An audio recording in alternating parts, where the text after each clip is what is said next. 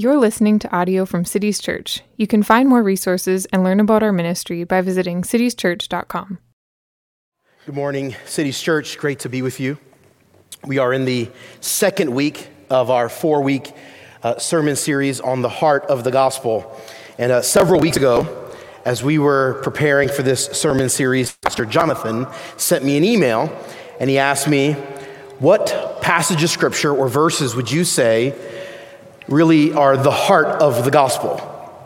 And I immediately knew what verse I wanted to respond back. Then he said, but however, there's a caveat. We want all of the passages in this sermon series to be passages we have not yet preached yet on Sunday mornings here at Cities Church. And so if you can make that happen, I'm like, man, okay, I know what passage I want to do, but I don't know if we've preached. So I scurry over to my laptop. That's how I scurry. And so scurry over my laptop, and I jump on and I type in 2 Corinthians 5:21, and I look and I don't find any sermons on our website from this passage. And so I thought to myself, fantastic. I shot an email back to Pastor Jonathan and said, 2 Corinthians chapter 5. And I love this passage. I get very excited to talk about this passage. And the reason primarily is because I believe this passage summarizes a doctrine that I hold very dear. It's a doctrine that's taught throughout the Old and New Testaments, but is summarized in just a few words here by the Apostle Paul.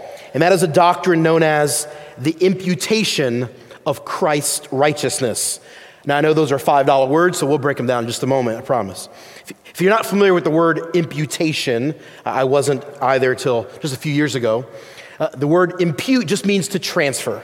Right, so you can think about imputation as transferring. So when we talk about the imputation of Christ's righteousness, we're talking about transferring the righteousness that's in Jesus to other people, mainly us, sinners who believe in God. Like that's ultimately what this doctrine says. And the reason why I love to introduce people or remind people of this doctrine, the imputation of Christ's righteousness, is because I am convinced, probably more than any other doctrine, that if we thoroughly believe this doctrine, it will set your heart ablaze for Jesus. I'm convinced of it. I'm convinced that people discovering this will fall in love with Jesus. This is exactly what happened in the 16th century with a man by the name of Martin Luther. Martin Luther rediscovered, along with many others during the Protestant Reformation, they rediscovered this doctrine that had been lost or blurry throughout the Middle Ages. It was rediscovered by many of those in the 16th century, and it set their hearts ablaze. It transformed their lives and led to the Protestant Reformation, which transformed Europe and ultimately transformed the world. I'm convinced that if we thoroughly understand and embrace this doctrine, we will see reformation in our own hearts and our own lives as well. And I'm not the only one convinced of this. I'll read you a quote from Pastor John Piper. He says this: I have watched this doctrine ignite both storms of controversy and great awakenings. So with a passion for reformation and revival, I long to see this precious truth, the imputed righteousness of Christ. I long to see it defended, known, and embraced. I too long to see reformation and revival in our lives. And so I passionately embrace and defend the doctrine known as the imputation of Christ's righteousness. My plan this morning is to go through some passages of scripture in the Old Testament that allude to this truth. And then we'll come to 2 Corinthians chapter 5 and look at what the Apostle Paul has to say. Would you pray with me? Father in heaven, you have been so kind to us. You are so kind. You are merciful. You are gracious. You are slow to anger. You are rich in love. God, I praise you. Now I ask, God, that you would use the truths in your word this morning to transform your people? Would you use the truths of your word to set our hearts ablaze? May we walk out of this place more in love with Jesus. Would you use your truths, Lord, to mold us to be more like your Son? May this truth, the doctrine of imputation, may it transform the way we live our lives, I ask. Would you be pleased to do that in our hearts and lives, I ask. Amen. Well, first I want to start by actually recounting a few things that I said in a previous sermon.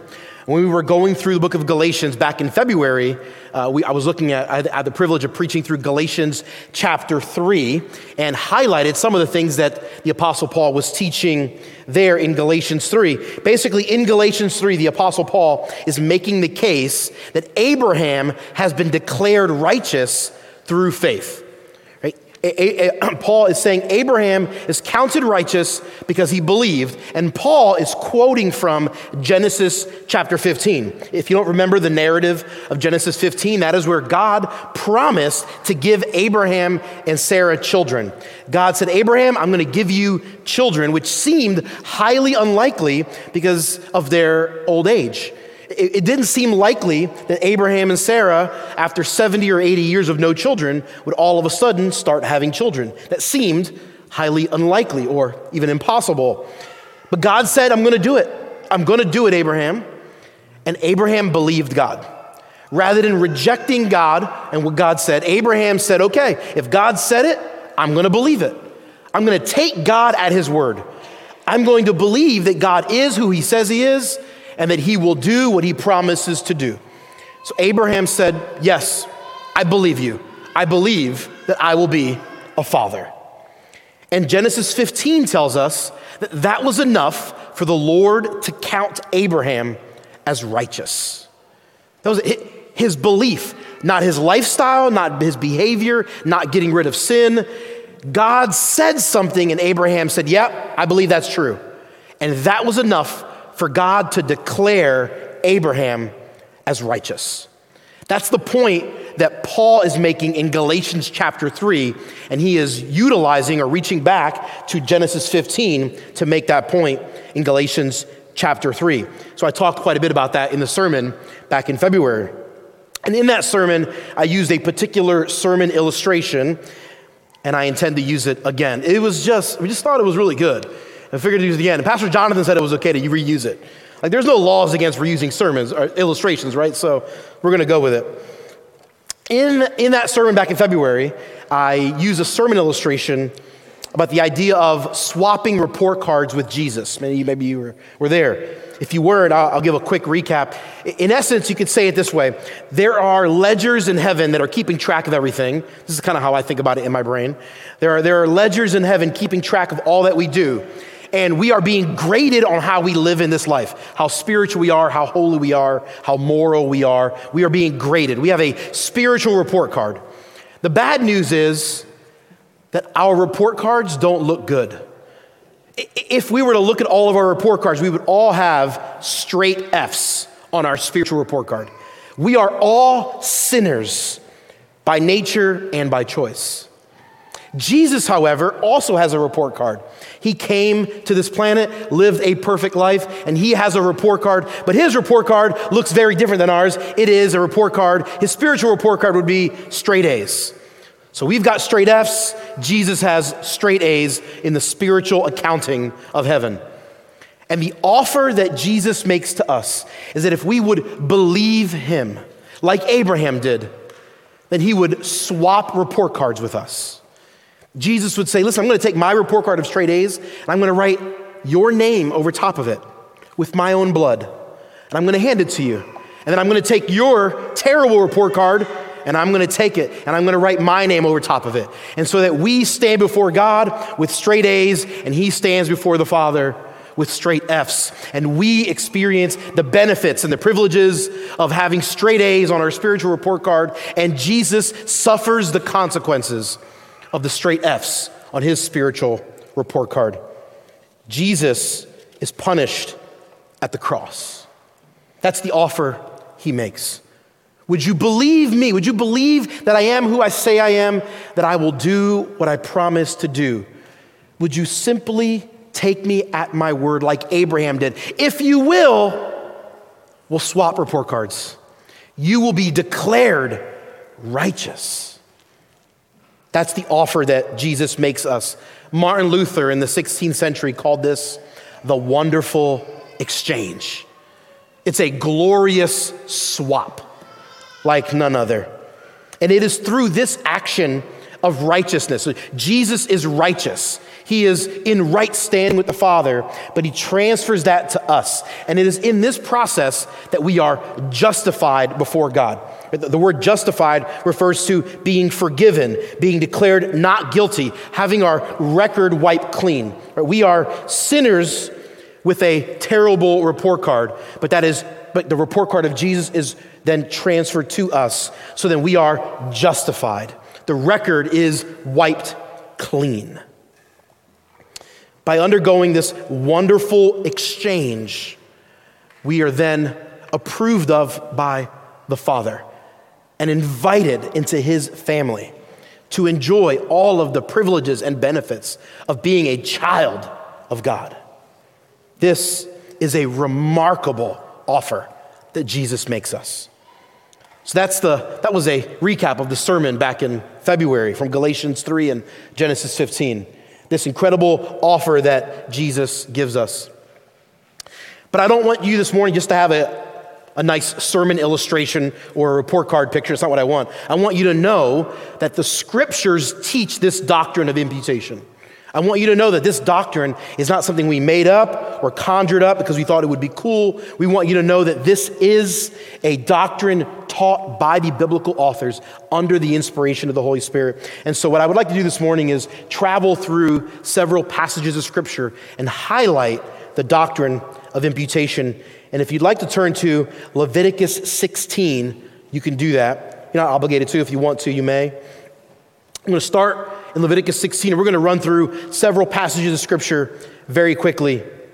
When we get to Leviticus 16, by this point, the Jewish people, they've already been rescued from Egypt. They've already been pulled from Egyptian tyranny. The Exodus has taken place. Several years have passed. They are in the wilderness, in the desert.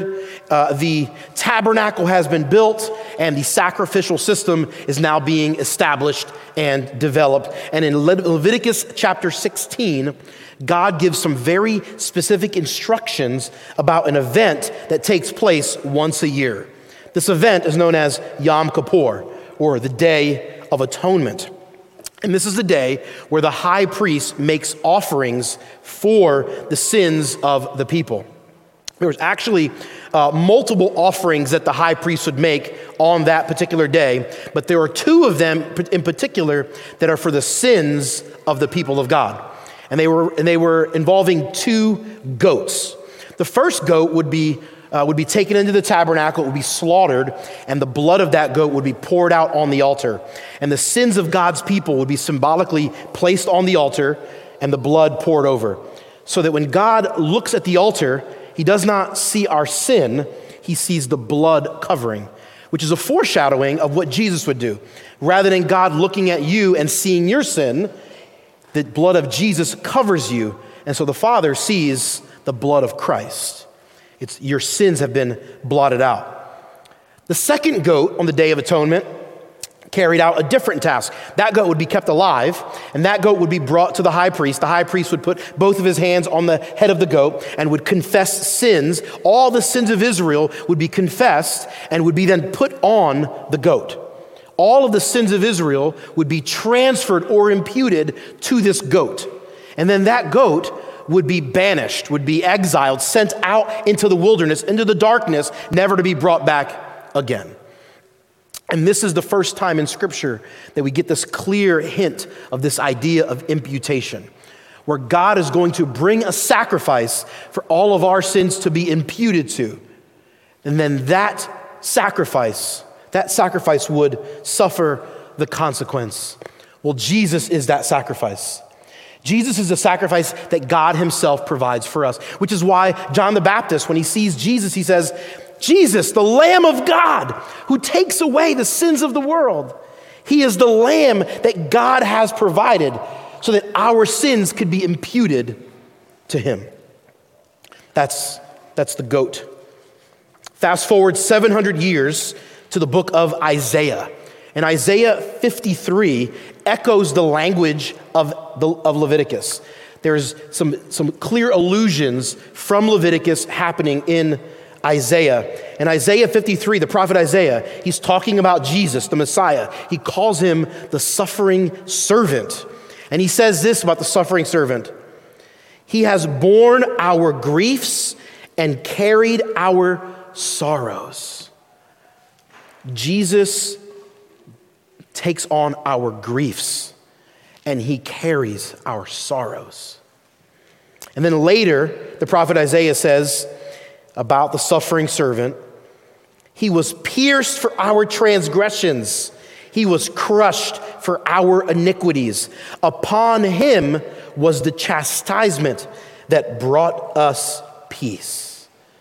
On Jesus is the chastisement that brings us peace. We were not at peace with God. We were enemies with God. We were at odds with God.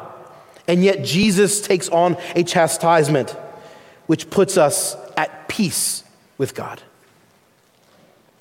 Later in Isaiah 53, in the second half of verse 12, it says that the suffering servant, referring to Jesus, will be numbered with the transgressors. Jesus is going to be counted as if he's one of those sinners and be treated accordingly. Jesus, the righteous one, is treated as if he is unrighteous, so that those of us who are unrighteous can be treated as if we were righteous. Every time I think about this, it blows my mind that God himself became the sacrifice. Fast forward 200 years to the book of Zechariah. Zechariah chapter 3.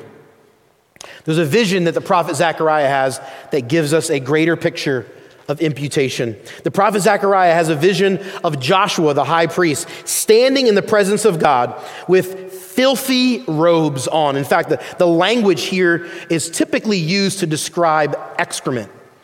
And so the high priest is standing in the presence of God with excrement-stained robes and garments, standing before holy God. God could have condemned him right there. Right? What the high priest is wearing in this vision is polar opposite of what the high priest was supposed to be wearing when he's in the presence of God. The high priest was supposed to wear a very particular, elaborate outfit with clean and pure robes and linens. But here you have a high priest with excrement, stained and soiled garments.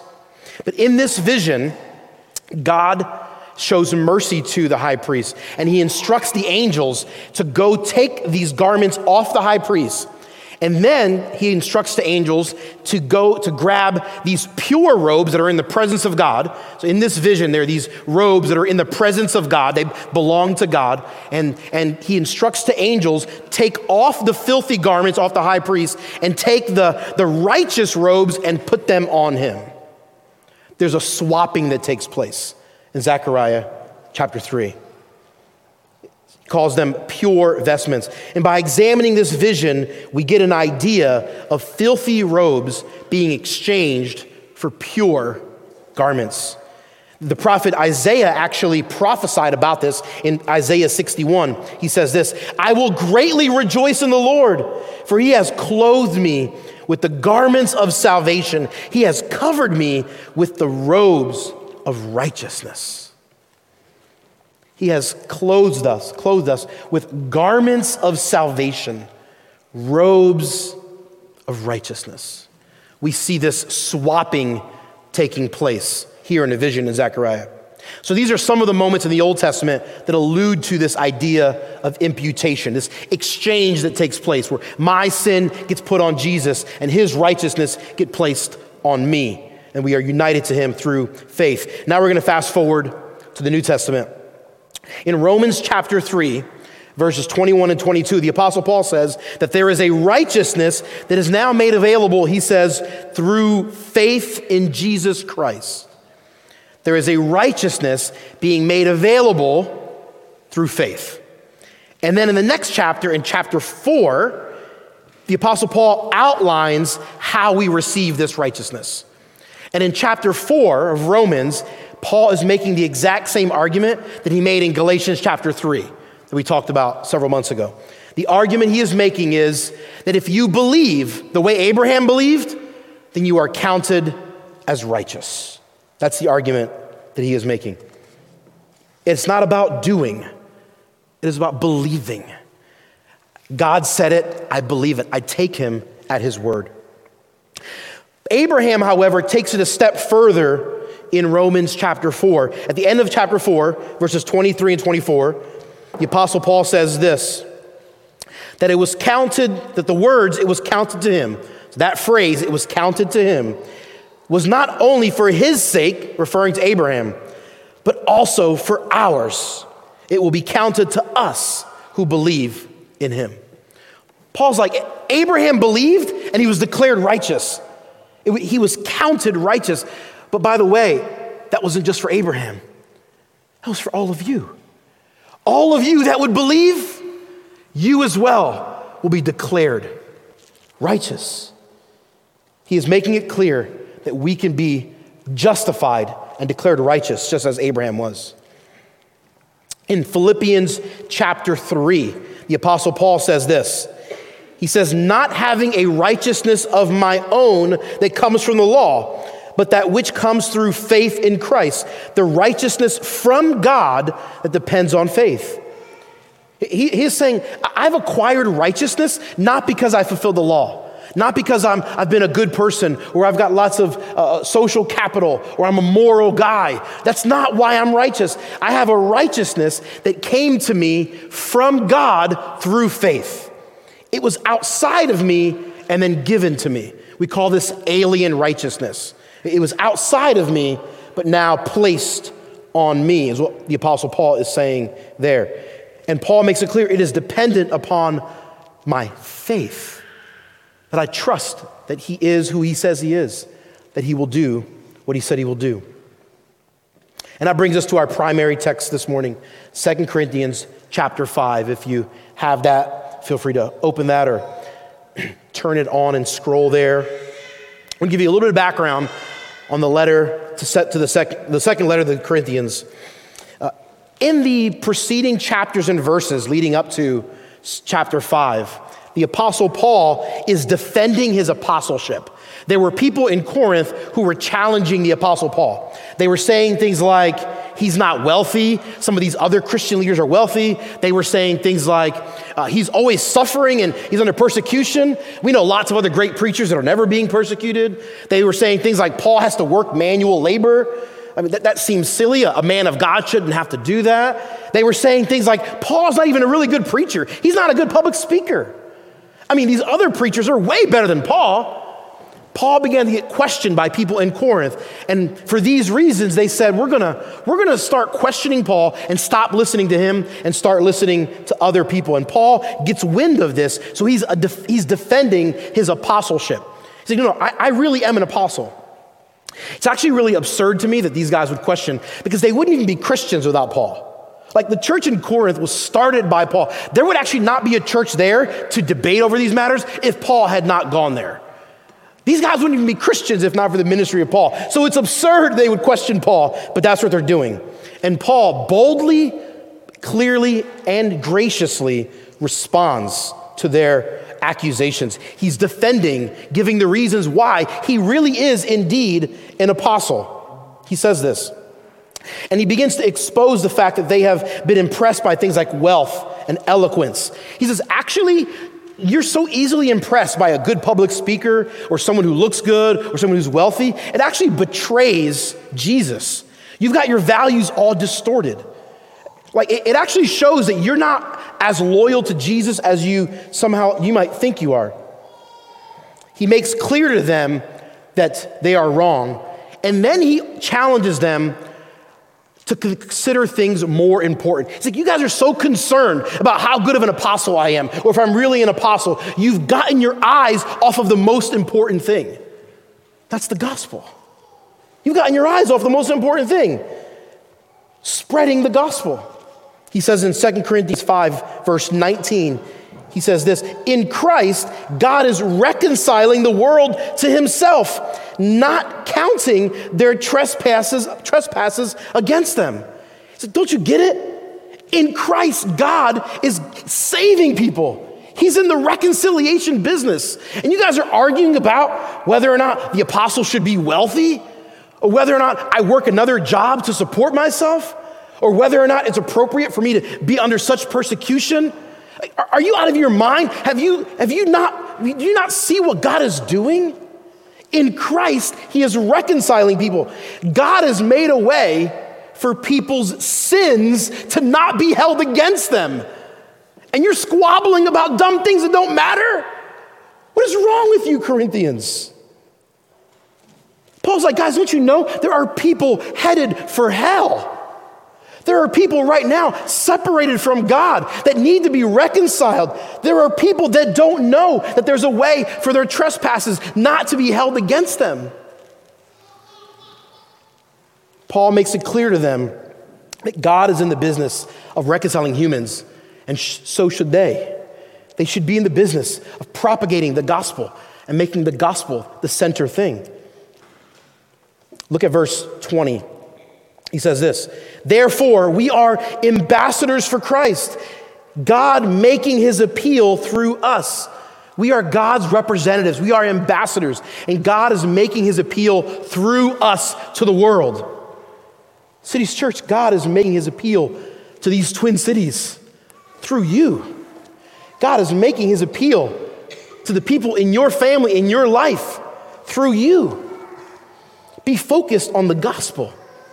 God is making his appeal. There's a way for people to have their sins not counted against them. Let's be focused on making sure everyone around us knows that that is possible.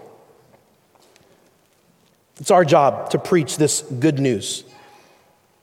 And then Paul reminds us what is at the heart of the gospel in verse 21. This is the heart, the essence of the gospel message.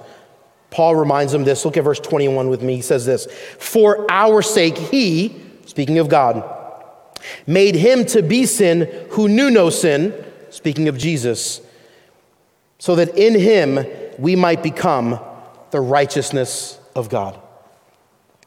God made Jesus who knew no sin. He had never sinned. He had never been acquainted or intimate with sin. He never knew it. But God made him to become sin so that we might become the righteousness of God. Jesus became sin. God hates sin. Jesus became the very thing that God hates. The nature of Jesus didn't change. He was still truly God and truly man. But he was treated as if he was sin itself. He was counted amongst the transgressors, counted as if he was sin, the thing that God hates. And he was punished as if he himself was sin. God punished Christ at the cross. He became sin so that we might become the righteousness of God. There's a parallel language in this becoming. Jesus became something so that we would become something. He became sin so that we would become righteous. God would treat Jesus as if he is sin and would treat us as if we are righteousness. But not just any old righteousness, God's own righteousness, the righteousness of God. Jesus became sin so that we might become the righteousness of God. For our sake, he made him who knew no sin, so that in him we might become the righteousness of God. Two closing thoughts and then one pastoral exhortation for you. This doctrine was largely lost for hundreds of years during the Middle Ages. And the reformers spent tremendous effort and energy writing and preaching about this doctrine because they didn't want future generations to lose it. And they did a really good job, because here we are 500 years later, passionately defending and embracing this doctrine. And this doctrine needs to be a part of all that we do. Charles Spurgeon, the great 19th century British pastor, often preached about justification and the imputation of righteousness. And people would say to him, "Why do you preach this so much?" And here's how Spurgeon brought it up in a sermon. He said this: "I think, dear friends, some of you will be saying, 'There is that old doctrine again.' He continues to bring it up, and we are so continually hearing it. I make no sort of excuse. The doctrine of justification by faith through the substitutionary sacrifice of Christ is very much to my ministry what bread and salt are to the table. As often as ever the table is set, there are those things necessary. And I regard this doctrine as being that one to be preached continually, to mix it into all of our sermons. Indeed, it is impossible to bring it forward too often. My soul has been counted righteous. This is a soul-saving doctrine. It is the foundation of foundations, the foundation of the gospel of Jesus Christ. It can never be brought forward too often." Lesson from Spurgeon: we can never be reminded of this truth enough. In fact, we are often not reminded of it enough. Second note, closing note. It is important to mention justification and imputation of righteousness as not being progressive, meaning you don't grow in your status of being righteous. When you come to faith, it's not like you're a little bit righteous and then as you earn your way, you become more righteous before the Lord. It's not how it works. The moment you put your faith in Jesus, you are declared righteous. The righteousness of Christ is put on you. So you are seen as being just as righteous as Jesus himself. The 19th century theologian A.W. Pink, he put it this way. He said, "The justification of the Christian is complete the moment he believes. Hence, there are no degrees. The Apostle Paul was truly a justified man, declared righteous at the hour of his conversion, as he was at the close of his life. The feeblest babe in Christ is just as completely justified and righteous as the most mature saint." It's easy for us to think, I'm not good enough yet.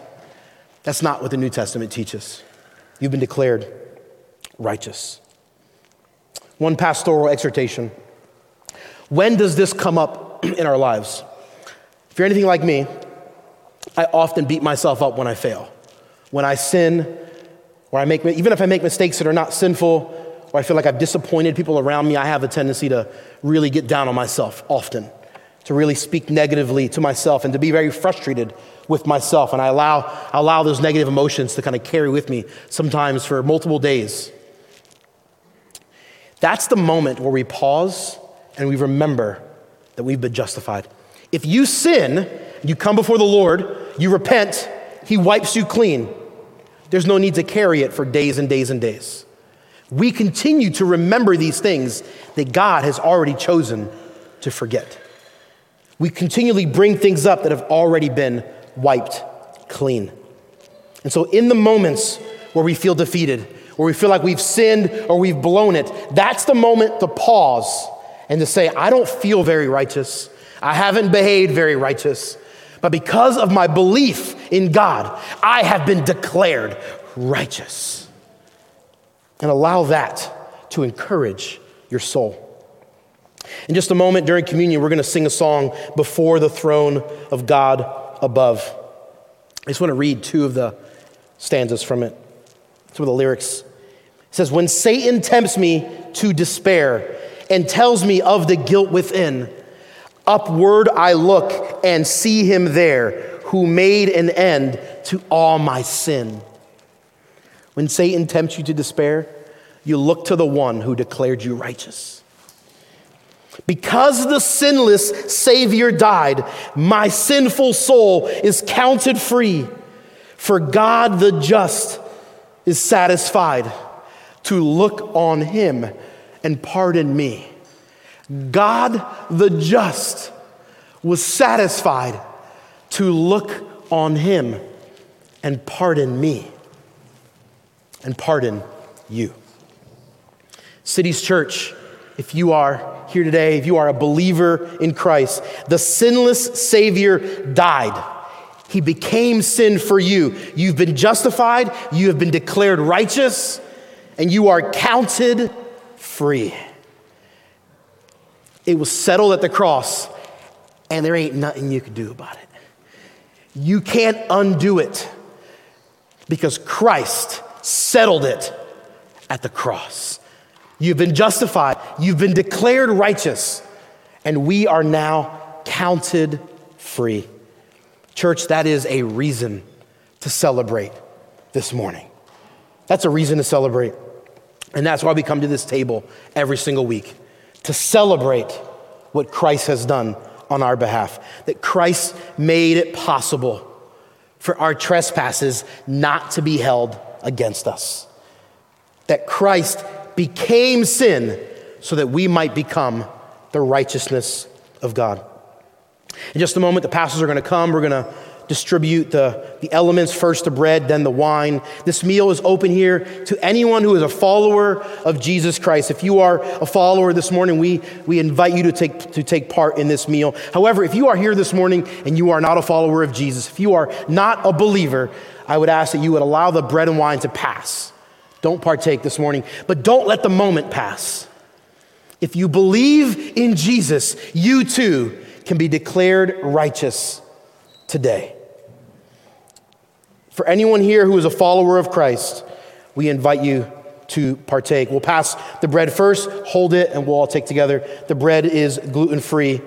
Cities Church, we have been declared righteous by his body. That is the true bread. Let us serve you.